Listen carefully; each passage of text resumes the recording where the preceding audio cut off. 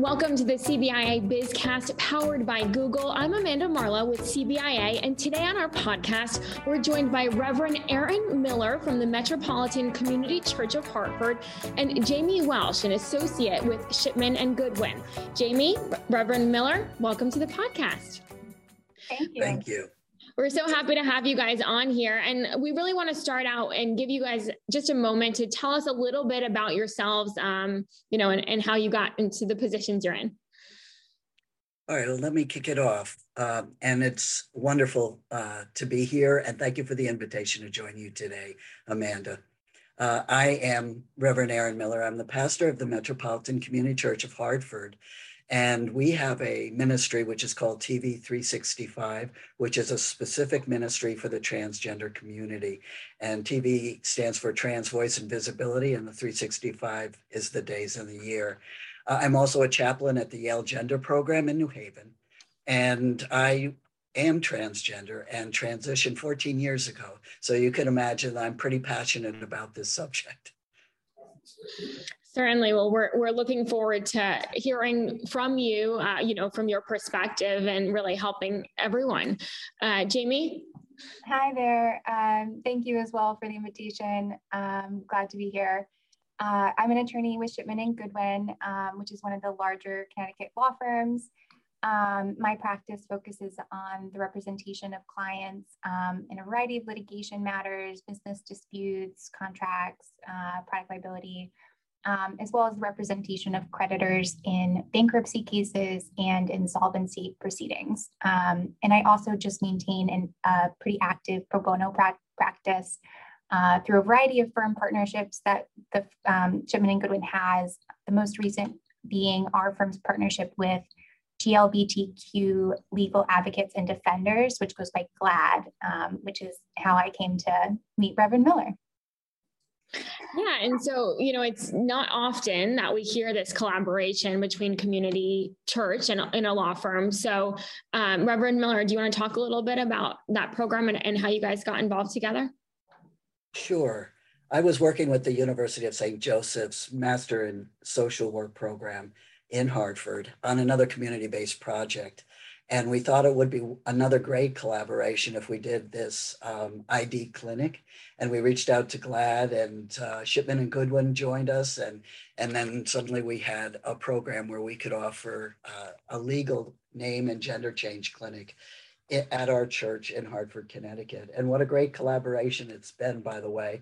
We offer different gifts and abilities and talents to do this good work in the transgender community, emotionally, spiritually, legally, and socially. So it's been a wonderful collaboration.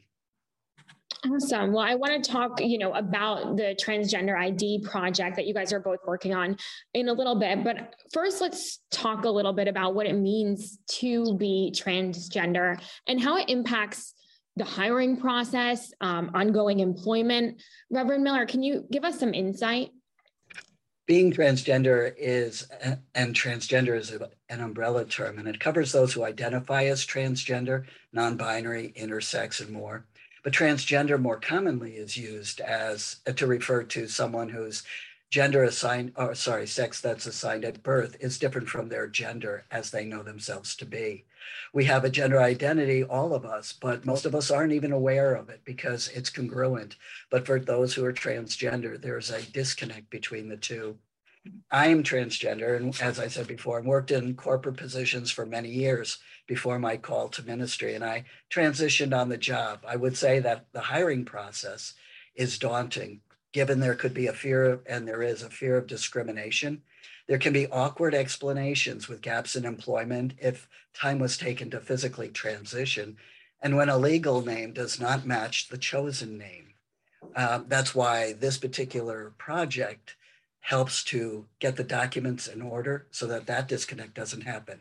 Can you imagine if my legal name was Annie and I'm sitting there applying for a job and have to explain immediately why that doesn't make any sense to anyone at all, because our names are really quite gendered. But for ongoing employment, I would ask the question, is our culture already of acceptance organizationally top down? Are there policies in place to protect? Are there champions or allies to help in employment-related matters and to offer personal support? So those are just some of the ongoing employment issues that I recognized. Go ahead, Jamie, please. Yeah, you know, for the question that was asked is what does it mean to be transgender and how that sort of affects the hiring process? I'm not transgender, although I do have a gender neutral name. So I guess I would have an easier time of it than a lot of people. You know, other issues just in the workplace, challenges that people face, you know, we see some of that on the legal side because, you know, my firm in particular has an employment law practice and we represent employer side businesses. And so we do a lot of advice and counsel to businesses about issues that sort of come up in the workplace. As Reverend Miller said, transgender individuals have faced a lot of discrimination, mistreatment. Some examples of workplace harassment have included refusal to use a transgender individual's correct name or pronouns, the making of discriminatory or derogatory comments, the imposition of invasive personal questions. As Reverend Miller discussed, there could be, you know, awkward explanations, but there also could be really improper, prying, invasive questions about a transgender individual's gender identity. There's also been issues with respect to access to bathrooms that correspond with an individual's gender identity. You know, that's an issue that's sort of been blown up by the media, but it's certainly still an issue. You know, we frequently counsel businesses on how to handle those types of issues, how to conduct an appropriate investigation with respect to allegations of discrimination or misconduct, what type of discipline would be appropriate for the employee who is maybe harassing another employee. And, you know, it wasn't until 2020, so just 2 years ago, that the United States Supreme Court held in the case of Bostock v. Clayton County, Georgia, that an employer violates Title VII of the Civil Rights Act, which makes it unlawful to discriminate against an individual because of an individual's sex. That it's unlawful to fire an individual for being either gay or transgender. And so that was just 2 years ago that they clarified the protections under Title VII. Thankfully, in Connecticut, we have very broad anti-discrimination provisions under state law, but it doesn't mean that there aren't still many barriers to employment and discrimination in the workplace and even the hiring process. As Reverend Miller said, if your legal name or gender marker on your IDs don't match your gender identity and how you present, you know, you can face that discrimination even if it's not explicit. Similarly, an individual who is transgender may be outed earlier than they would otherwise choose to be because of that disconnect between how they present and their legal name.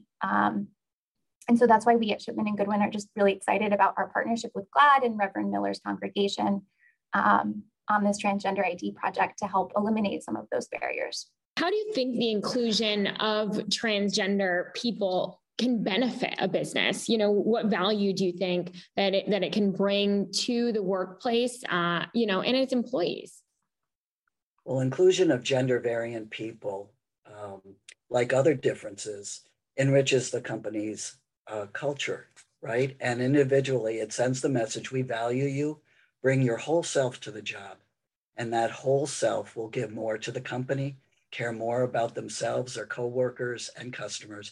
Everyone, including the business, benefits and flourishes. And I saw that firsthand in the company that I worked for because I transitioned on the job, and it sends a message ripple through that everyone is welcome and all of you is welcome.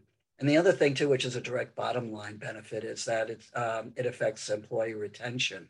So the better you treat your employees and the more welcome and inclusive you are, the longer people tend to stay in the job. And that's a direct benefit to the company. And let's talk a little bit about this, transgender ID project. It's really helping people, go through the legal process, especially if they're seeking employment. Jamie, do you kind of want to start off and talk a little bit about the project and the kind of resources Shipman and Goodwin's providing? Happy to. So the Transgender ID Project provides free legal assistance to transgender individuals who would like to change their legal name, as well as to change their name and gender marker on state and federal identity documents. So that would include a probate court process to change your legal name, and then also changing your legal name and gender marker on things like your passport, social security card, driver's license, other state ID, birth certificate, and even your marriage certificate. So GLAAD, which is a legal aid organization based in Massachusetts, started up this project and then reached out to our firm to partner with them in it as it relates to Connecticut. So GLAAD works in all of New England, and we are their Connecticut partner firm. So we've worked with them to prepare self-help materials for individuals residing in Connecticut that are seeking to go through this process. And then we also will take referrals from GLAAD and will provide free legal representation to anyone who would like to work with an attorney through the process. So how that sort of roped into with Reverend Miller, his congregation is obviously doing great work in this area. It's so exciting. He has a pre-existing relationship with GLAAD as well. And so the Transgender ID Project sort of evolved with his involvement to have these one-day clinics, and we're really excited to participate in those. So you can either come to one of our one-day clinics, you can go to GLAAD's website. They have a fillable form, and you can just request legal assistance no matter what state you live in. They will either pair you with a partner firm in a New England state, or if you reside outside of New England, they will just work to get you the legal assistance you need, and they have the contacts and the resources to do that. Okay. And Reverend Miller, you guys have already had one clinic so far. Tell me about that and when the next one is. Well, the first clinic we had during Pride Month, which was this past June, and we had a good start. It was the first one we had ever had, and so we were inventing something new. And to be honest with you, I think it went very, very well. We had a wonderful turnout. We had wonderful support from all of us as collaborating partners. This next one is going to be held, building on that success, is November 5th, Saturday, from noon to 5 p.m. And if you want to find where we are, just check out our website, mcchartford.com.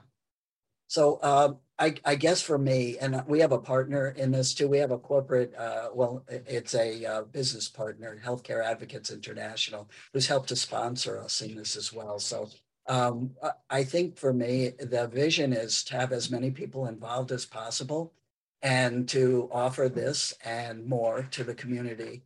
Our vision is to invite others to join us and strive towards wellness and wholeness, spiritually, emotionally, physically, and legally. And we've been able to put this all together in this one project, and that's kind of what we do.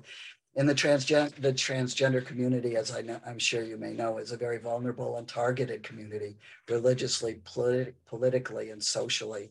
And this particular project, when I had my name change, it was a very emotional endeavor.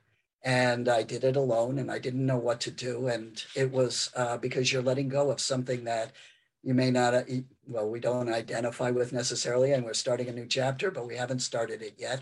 And so it's highly emotional. And that's why I wanted to have people there, whether it's social work as well as congregational pastoral care people, so that we can lift up and support those that come in, because they may be very emotional and they also may have no other support, which is very typical in our community, that families either kick out their kids or, they're estranged from family members and they have very little support. And the one thing that I want to highlight, because what drives me and my North Star on all of this, is that there's a very high rate of suicide in the transgender community. It's well understood that 41% of us attempt suicide. And if I added those who think about it and don't attempt, we're probably very high into the 80s and 90s. So for me, it's affirmation, yes, but it's also survival. So it's affirming life, but it's also saving lives. And so that's the kind of approach we have in the hospitality that we offer everybody coming in. Yeah. And so there's certainly that, emotional strain, the difficulty of going through the process emotionally, but legally there's a lot to it as well. So how long does the legal process take, and why is it so important to have some legal representation and advice going through it? Yeah, so the length of the process really can vary. As Reverend Miller sort of previewed, it's emotionally a roller coaster of a process. And it may be that you think you're ready and you start several times, and that's totally okay. It goes at the speed that you're comfortable with. And, we as attorneys will just support you in whatever you're choosing. We can give you an overview of the process, and maybe you call us a year later and say, oh, I'm finally ready. So we sort of take you where you are. But then there's also just, if you're ready to go, there's still a lot to the steps that you need to take. So there's legal documents you have to gather in advance. For instance, you need a certified copy of your long form birth certificate. People generally don't have that lying around. I certainly don't have a copy of my own birth certificate. You also just need to, gather your social security card, legal ID, passport if you have one, and then also a certified copy of your marriage certificate if you also are seeking to make changes to that. So the first step in the process is to file an application to change your legal name. That's done with either your city or town's probate court. And here in Connecticut, there are 54 probate districts, as well as 6 regional children's probate districts. And each of those courts have varying waiting times. And so the process may take longer or shorter depending on where you reside and where you're filing. So I'm based here in Hartford, the Hartford Probate Court. I know from experience that a legal name change typically takes about 6 weeks from the time you file. So once you get through that whole process with the probate court, you then need to update your name and gender marker on your legal identity documents. So we always recommend that you do your passport first, because your passport can serve as sort of a foundational document that makes the process for changing other documents much easier. And, there's changing your passport. It could either be applying for a passport or requesting a update to an existing passport. And the passport waiting times are what the passport waiting times are. I think we've all heard stories. Sometimes it takes a couple months, sometimes it's faster. Maybe it's luck of the draw, hard to say. And then once you have that done, you can update your social security card, your state ID, your birth certificate, marriage certificate. And so, as you can see, the whole process takes at a minimum of a few months, anywhere from 4 to 6, if that was going fast. But the people who benefit most from individualized legal advice as they're going through this process are people with criminal records, minors who don't have a parent who's willing to consent to the desired name change or gender change, gender marker change. In particular, individuals facing housing insecurity. So for instance, your probate court is based on where you're residing. And if you don't have a permanent address, that just makes the process much more difficult, and we can help you through that. And then there's also just, if you have heightened concerns about privacy or security, you could benefit from an attorney helping you through the process. Reverend Miller, how helpful is it, to have this legal help to guide you at least through that path? Well, as you were mentioning it, Jamie, I wish I had been with you. That's what I was thinking, process. Right? I take that as a compliment. Please do. Well, the truth of it is that anything legal is daunting, right? And it's not done. And you look at this as a social justice issue. I mean, we make it so complicated for people who are emotionally, working through things to try and get to where they need to get. So I think some of it, and because it's so emotionally weighted, that sitting with somebody who has clarity, who can just say, oh, we just need to answer this, don't worry about that, that's not going to be important, and just kind of put you at ease, that you can deal with the emotional transition, if you will, while we help you with the legal transition. Why do you think that it's important for Shipman and Goodwin to really be a partner and step up and offer this service? Our firm was just really excited about the project as soon as GLAAD reached out to us. We're always looking to get our attorneys involved in pro bono service. And GLAAD explained to us that this is really an unmet need in Connecticut and that people really could use this legal advice to help them through what is a really intimidating, tricky process, especially for someone who also is going through, as Reverend Miller said, a large, tumultuous, emotional process alongside. So anything that we can do to help those individuals have an easier time of it, we're really happy to do so. Diversity, equity, and inclusion are core values of our firm. And so this project is a joint endeavor between our diversity, equity, and inclusion committees and our pro bono committee. And I sit on both of those, so I can tell you everyone is just really excited about it. And it just allows us to make a difference to individual clients who really need our help. And I think that's just so important, for the transgender community to know that there's people out there helping them. But it's really important, for them also to be accepted in their workplace and simplify the process. How should a business, best respond when someone comes to them, and says, look, I'm going through this change? What's the best way that business leaders can really be supportive in this? Hopefully, and I guess this is the true hope, and we're in a process, right? Because just in Connecticut alone, this protection was in place in 2011. So we passed a law that required all employers, or I think under 50 employees, to comply, and they didn't know anything about this or how to go about it. So I think I want to put some grace in here. I guess I want to say that we're still working towards improving and making it better. So I guess my ideal is that I hope that business responds first by planning and preparation and having it ready for that conversation and that to happen. Because, is someone transgender in your workplace? I'd probably say a high yes to that. You've either had or you have.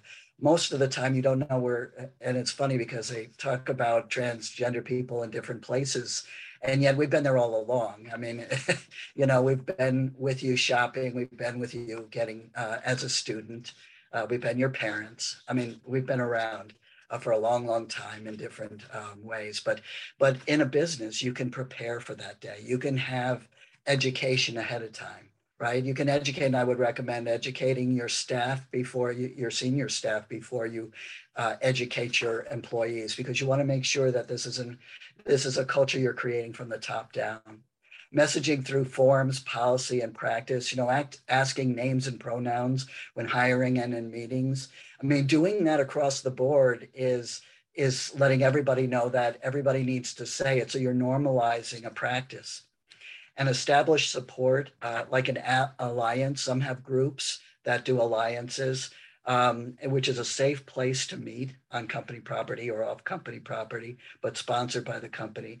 And an HR or other person who can be an ally and kind of help you find the right people and the right way to do this. Again, it's an emotional thing. And when I did it, I walked in thinking I was going to be fired because I walked into HR before 2011.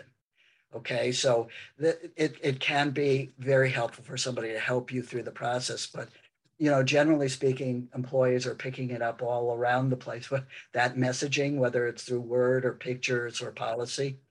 So also non-gendered bathrooms and not having company functions that are not gender or no company functions that are gender exclusive.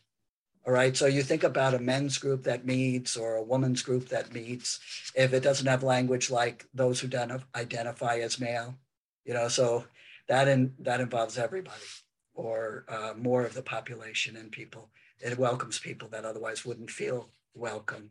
So I think those are some of the steps that could be taken. Right. Well, thank you. That's such great insight, especially, for the business community. And I know that this project for both of you is really just one aspect of the help that you guys have provided. Can you talk a little bit about some of the other resources that you offer? Our firm frequently provides advice to businesses on some of these challenges faced by gender issues in the workplace.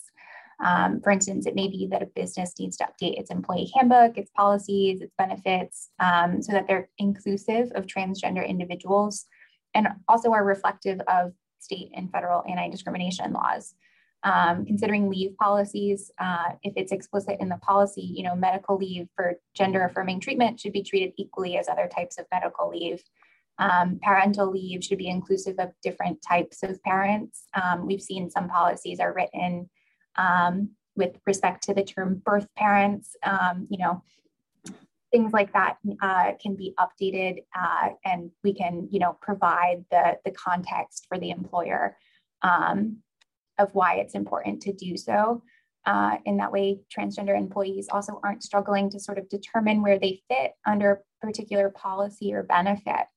And then it just also helps to create an environment where people feel safe, respected, valued for who they are.